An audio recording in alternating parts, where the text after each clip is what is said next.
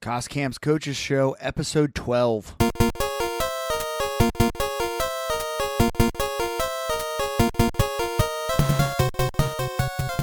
Coaches, welcome to the Camp's Coaches Show.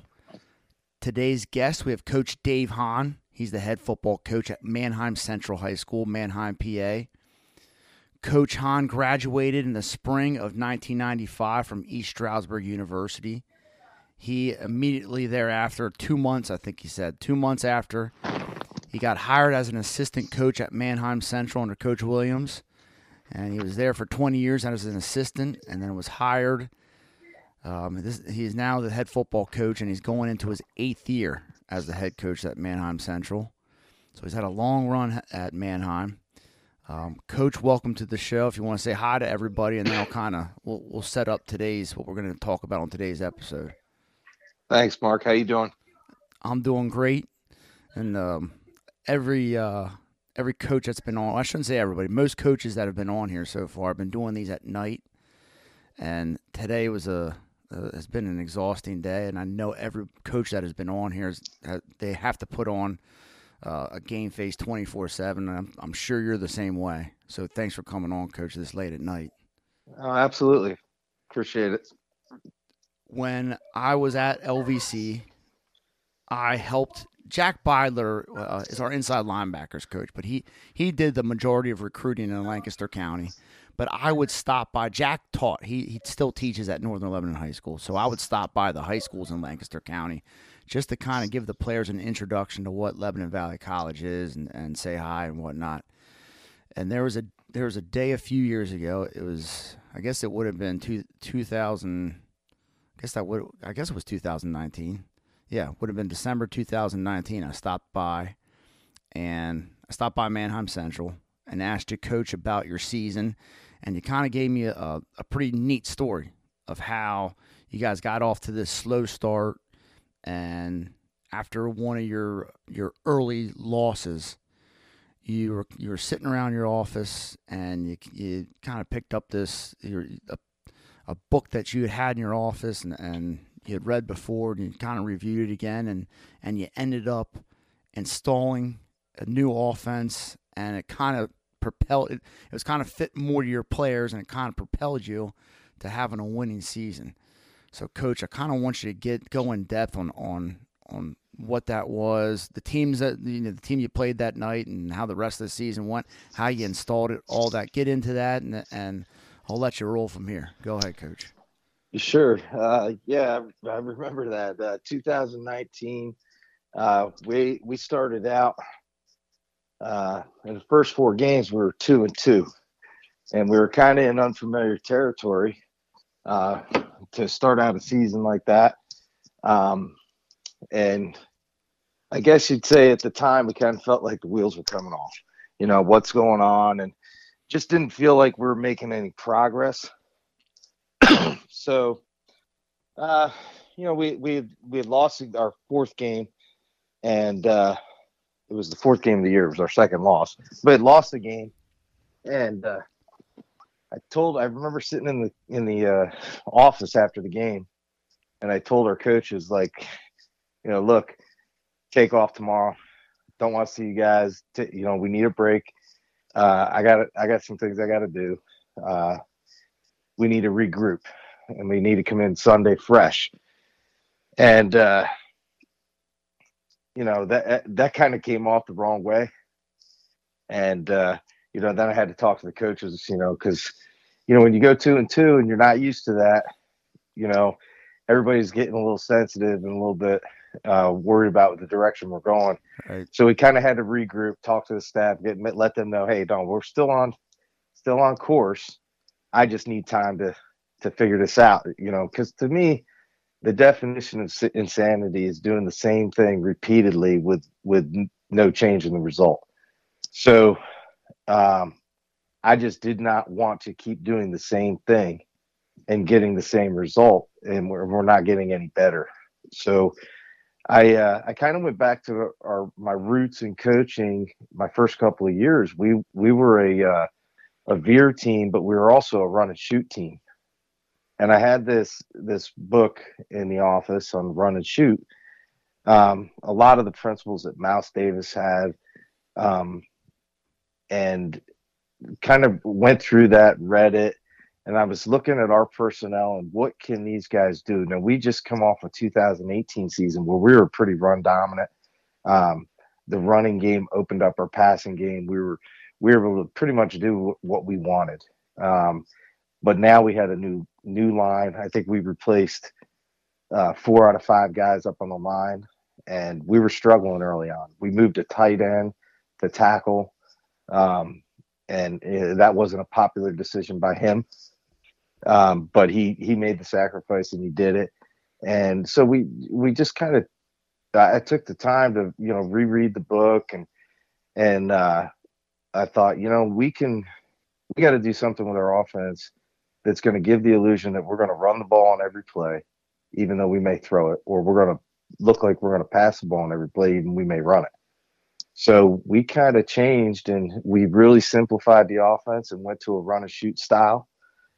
So on every play, it looked like we were running zone, um, and it kind of gave us a little bit of an advantage. We ended up turning the season around and winning some games, moving the ball again. Our team was playing; we were playing good defense at the time, um, and we ended up winning out the rest of the way, going 8-2, and then making it into the playoffs. So it's one of those things that to me, the fun part about coaching is figuring out your kids, figuring out the talent you have and how you can best use it.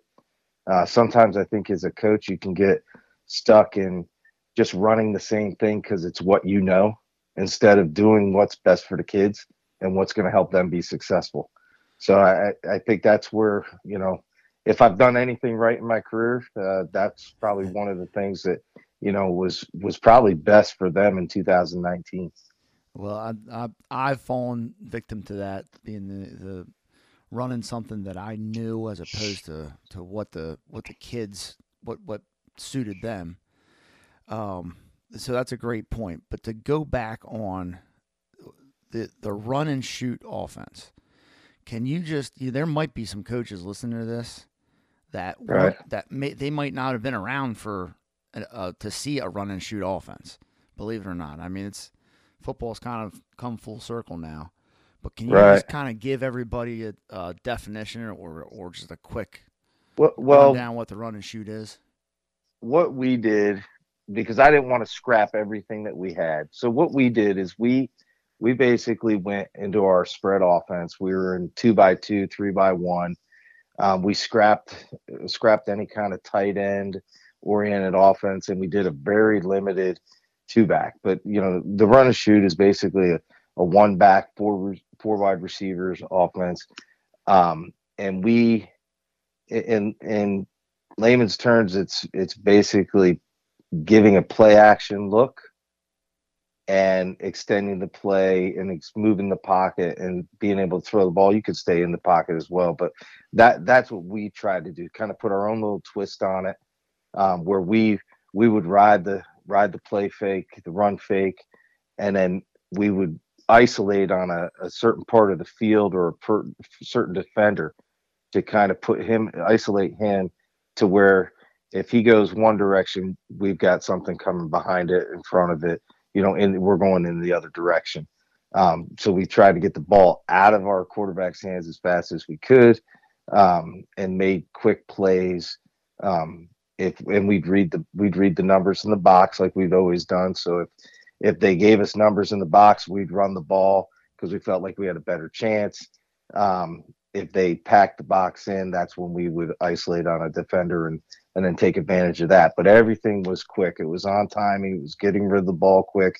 We just didn't feel like we had the lineman in the middle to hold the ball too long, or to really have that strong run game where we're going to line up with a tight end, two back, and take it down the field on them. So basically, it was just spread them out, give a run look, throw the ball, or spread them out, and we'd run it. So So you had the skill. I can kind of remember that team. If I recall, you had a pretty good quarterback and a couple good receivers. yeah, our strength was our skill positions that year. we had a quarterback, Evan Simon, who was in his senior year, and then two receivers, the Wagner brothers, the twins, that were on the team. We had another senior receiver, JD Groove, and then our fullback actually was Jay Carbach. He ended up kind of really being our featured back and then our one back. Um, so we rode those seniors and their talent, and until our line got better as the year got longer. Were you able to kind of do some once that line got? Because I would think if you have some good skill players, you can kind of do some things. I mean, I'm saying this, but I'm sure it's not really on the fly. But you can kind of do some things on the fly with if you have a quarterback that has some moxie and you got some receivers that he trusts, you can kind of install some things, kind of like you can kind of throw them at him in practice and they'll work on it. But I would think that'd be pretty hard for the line to change things up. Did you have to do anything different with your offensive line initially? Well, really, we just simplified things. I mean, we really stuck to our zone running attack. We stuck to a zone running attack, and it was pretty much every play. We gave a zone look.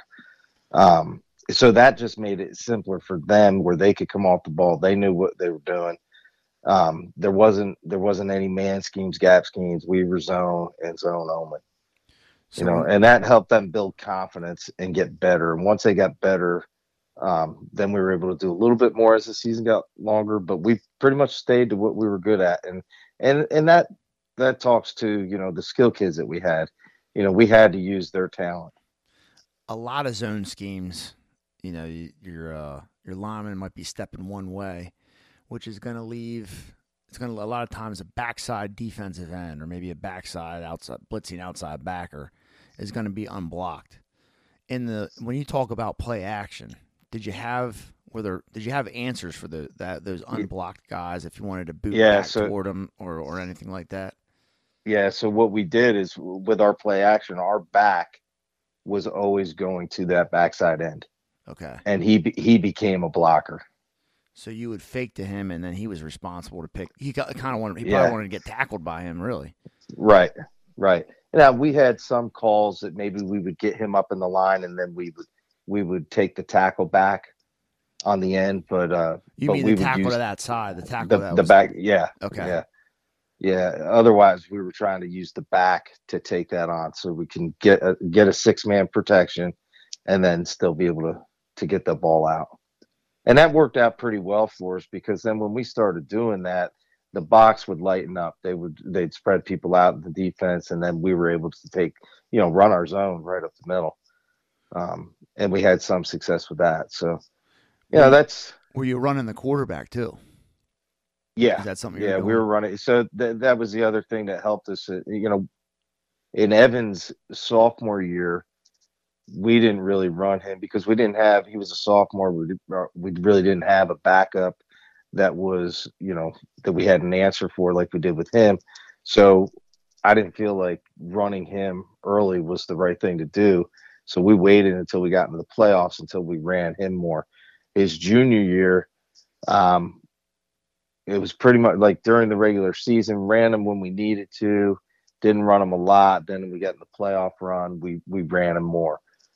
Senior year, we ran him all year long.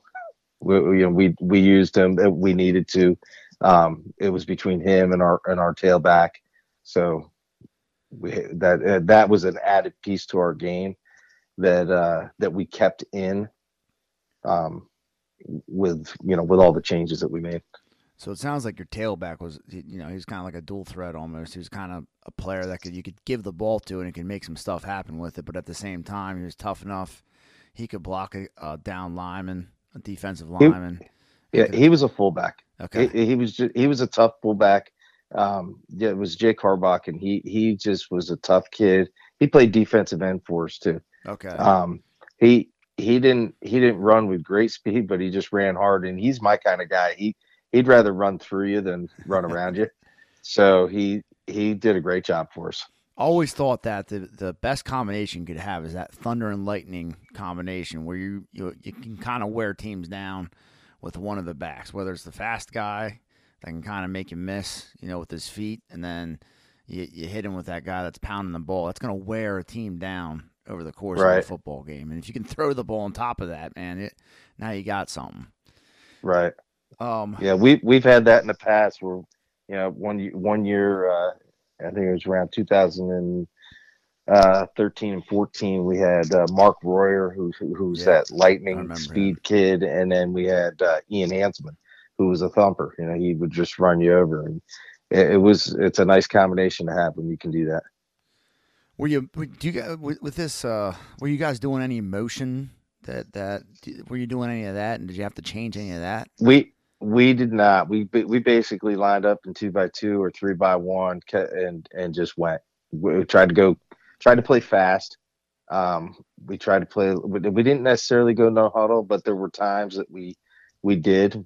We kind of tempoed it, and didn't give the defense a chance to really adjust or adapt. We tried to just keep the defense pretty vanilla. And you had some sort of mechanism in there to allow your quarterback to audible if the box was different Right. than what the initial He play had caller had thought it was going to be. right. Yeah, he had automatic calls. Like we'd give him the play call, and then and he knew based on the box that they either stay with that or he can audible to certain play.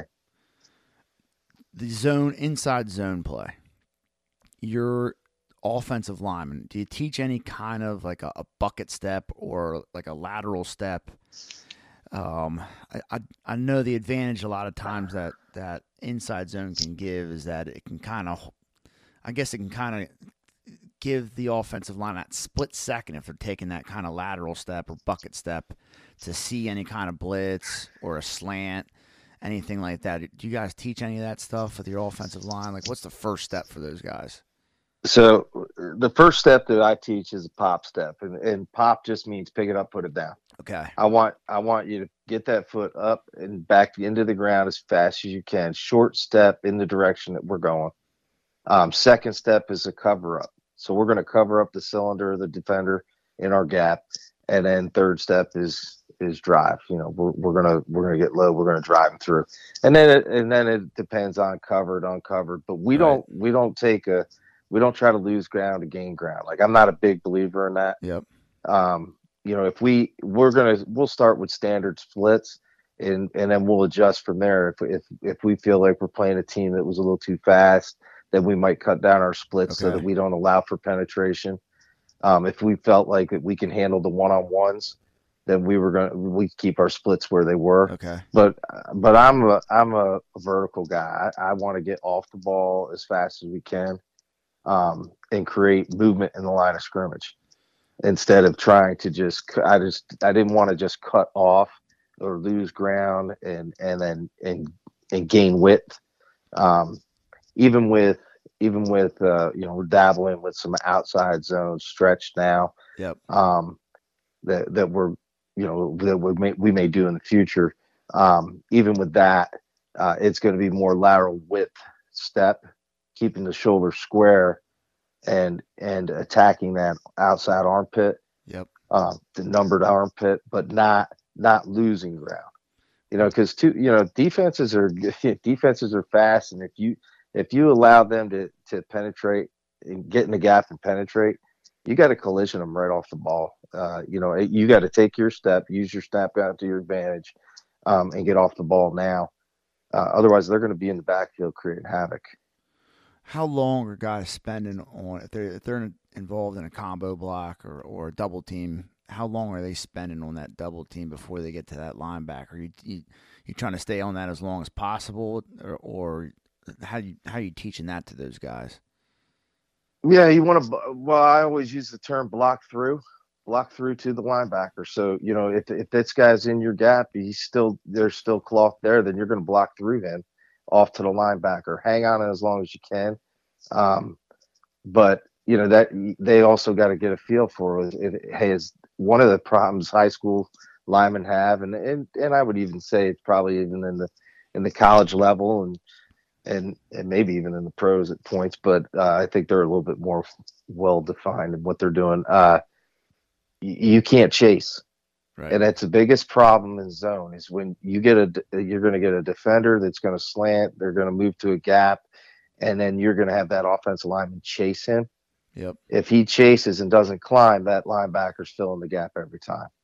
So that's the key that we try to get the kids to understand, feel the defender where he's going, and keep your eyes downfield. Block what's in front of you, but see the second level. Um, so that's something that we try to work hard on. You got anything going on with the linemen right now in terms of like agility work or anything like that, or are you just doing all? Are you all in the weight room with those guys and that's it, and then you'll move on to something here in the spring? Do you do anything like footwork wise with those guys right now? All the time. We're in the our main emphasis right now. We're in our off season. So our main emphasis right now is the weight room, building that core strength up. Um, but we also, in part of our workout, we'll have some agility and some footwork as part of that. And then we're always challenging the kids to do extra. They get done towards the tail end of their workout. Get out the mats, get out the jump ropes, get out the cones, and we have all that stuff readily available for them to get some extra work in there. And we usually have 2 to 3 to 4 coaches that are in that'll work with them. And then as we get going in February, I really don't want them doing a lot of right now. I want them focusing on the weights and the agility. I really don't want them focusing on the skill stuff. Like we're worrying about blocking and stuff. They got a break from that. They need that in February, late February. We'll start doing some getting back into that, doing some footwork with blocking and stuff like that. But right now it's all about strength, getting bigger, stronger, faster, working our feet. So the weight room, you don't get immediate results in the weight room. You get results over the long term, but it's kind of easier to convince a kid, to hit the weights because they're going to start feeling better and they're going to start getting bigger. But that footwork stuff, man, is so hard to convince guys to stick with that because that's part of the game. That's so important. And Right. you don't see it, doesn't get talked about really on TV or anything like that. But man, having good feet at any position on the football field, it really matters. And yeah, that's a big part of the off season program I'm seeing nowadays with a lot of football programs. Yeah, it's something you have to emphasize, and you got to make part of your program if you expect them to get better at it and be good. When you So Go we ahead. talk about it, but then we're also trying. That now talking's not good enough. Now you got to get the Yep. kids to do it. When you talk about core strength, you're starting your core strength stuff. Do you mean like your fundamental lifts, Yeah, like squats and power cleans and stuff like that? right. Yep, that's what I'm talking about. We work on. I mean, we work on the core of the body too. So working the abdominals, lower back, Yep, hips. yep. But That's what I but uh that's what I was getting at. but yeah, we're talking about our main lifts. Yeah, Will and, you and when you introduce a guy like into your program, like a young guy, do you kind of ease them into that? Like, do you have a special program to like teach them how to power clean, or is it kind of like the upperclassmen teach the underclassmen? How do you get those guys going with the power cleans? so we got a good situation at Manheim. So I teach. I actually my teaching schedule is teaching weight training. Okay, Most of our older guys lift in their phys ed class with me. okay, So they have a block of time throughout the day that's their PE class with other class members, other athletes or even non-athletes that take the class, but they work out and then we'll have a session after school, which is some of the guys that don't have it in class, and then the younger guys coming up. So our freshmen, they'll come in the middle of their freshman year. They start lifting with us, and in the first, 4 or 5 weeks, it's kind of we call it our foundation phase. That's really the nuts and bolts of where they're being taught, and they're really refining their skills and the movements that they're doing. And we spend a lot of time on that. We'll have, like I said, 3 or 4 coaches in there, and they all do a great job with, first of all, knowing what the lifts are, knowing how to perform and correct the mistakes that they're making in the lifts. And then we get those kids going, and obviously the more athletic a kid is, the quicker he's going to pick it up. Mm. And then there's other guys that they might not be as athletic, but if they keep working at it and they stay consistent and they're persistent with it, they're going to, within 4 weeks, they're going to have the movements down. And then, by that time, then we're ready to get into our phase 2 of lifting, and we're ready to hit the ground running. So, and that's the phase we're in now, in our strength phase. So we're hitting the ground running, and everybody's in the same thing. That we have younger guys lifting with younger guys, and some of the older guys are lifting during the day, but they're all doing the same thing. So we kind of answer your question. We kind of throw them to the wolves. Here we go. Yeah, that's the way I was taught, and then kind of just corrected on the way through. And I think that, I don't know if there's any other better way. I mean, you could have showed me, like, I don't know, videos of like people doing squats and power cleans the right way, but I mean, the best way to do it, just like anything else, really is letting people fail a little bit. But I mean, with that stuff, you just want to make sure people aren't doing too much weight and hurting themselves. Right. So that's just a couple of points to hit on that. One, we'll break down the lifts. Each lift that we do, we'll break it down so that they're doing them in parts, especially like power clean. We'll break that down into parts, and they don't move on until they get through a certain part. But they'll still do the sets and reps that the normal guys would do with all the lifts. They'll just do that part of it until they master that, and then we move them on. Like they'll do like a deadlift or like an upright row, something like that. You mean? Yeah, like a power shrug. They'll work on a power shrug, then they'll work on a power pull, and then we'll get them to do the finish. And we break that down until they master it, because we don't want them creating bad habits, and then they keep practicing bad habits. Now it's hard to correct. Right. That's good. So that's pretty interesting. Doing it in we'll do that. And like I said, and usually as long as we stay consistent and we stay on them and work with them, they usually have that within the 4 weeks. And like I said, some of them have it within a day or two of working out, and some of them it may take 3 or 4 weeks, but we get everybody to do the same thing eventually. Well, Coach, I'm going to let you go here. We're going on a half hour, and again, it's getting late here, and I appreciate your time, and for time purposes, I'll kind of wrap things up here. But I appreciate you coming on and talking about your football program and that experience you had in 2019. It's fun to see Manheim back on track this year. You guys had it going, and I'm looking for more good things to come out of that football program, Coach. Yeah, thank you. We're excited. We're actually going into new territory this year, so we just found out we're 4A. Yeah, I saw that. So we're excited. We'll create some new rivalries, I hope. So you got some Berks County teams on your schedule now too. We do. We have Muhlenberg and Governor Mifflin and Exeter on our schedule. So we're excited about that too. This whole mix-up as a high school football fan, I'm really excited about the mix-up. I don't have to deal with any of these teams, but having a game plan for them and play them, that's one thing. But as a high school football fan, it's going to be a pretty cool season next year. I think you'll see.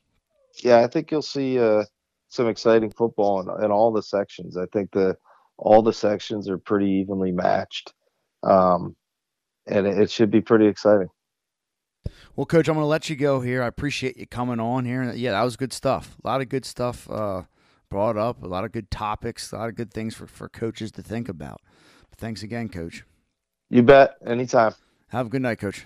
Take care. You too, Mark. Thank you. Coaches, thanks for tuning in. If you haven't subscribed yet, do so. We're on Apple Podcasts. We're on Spotify. Until next time, take it easy.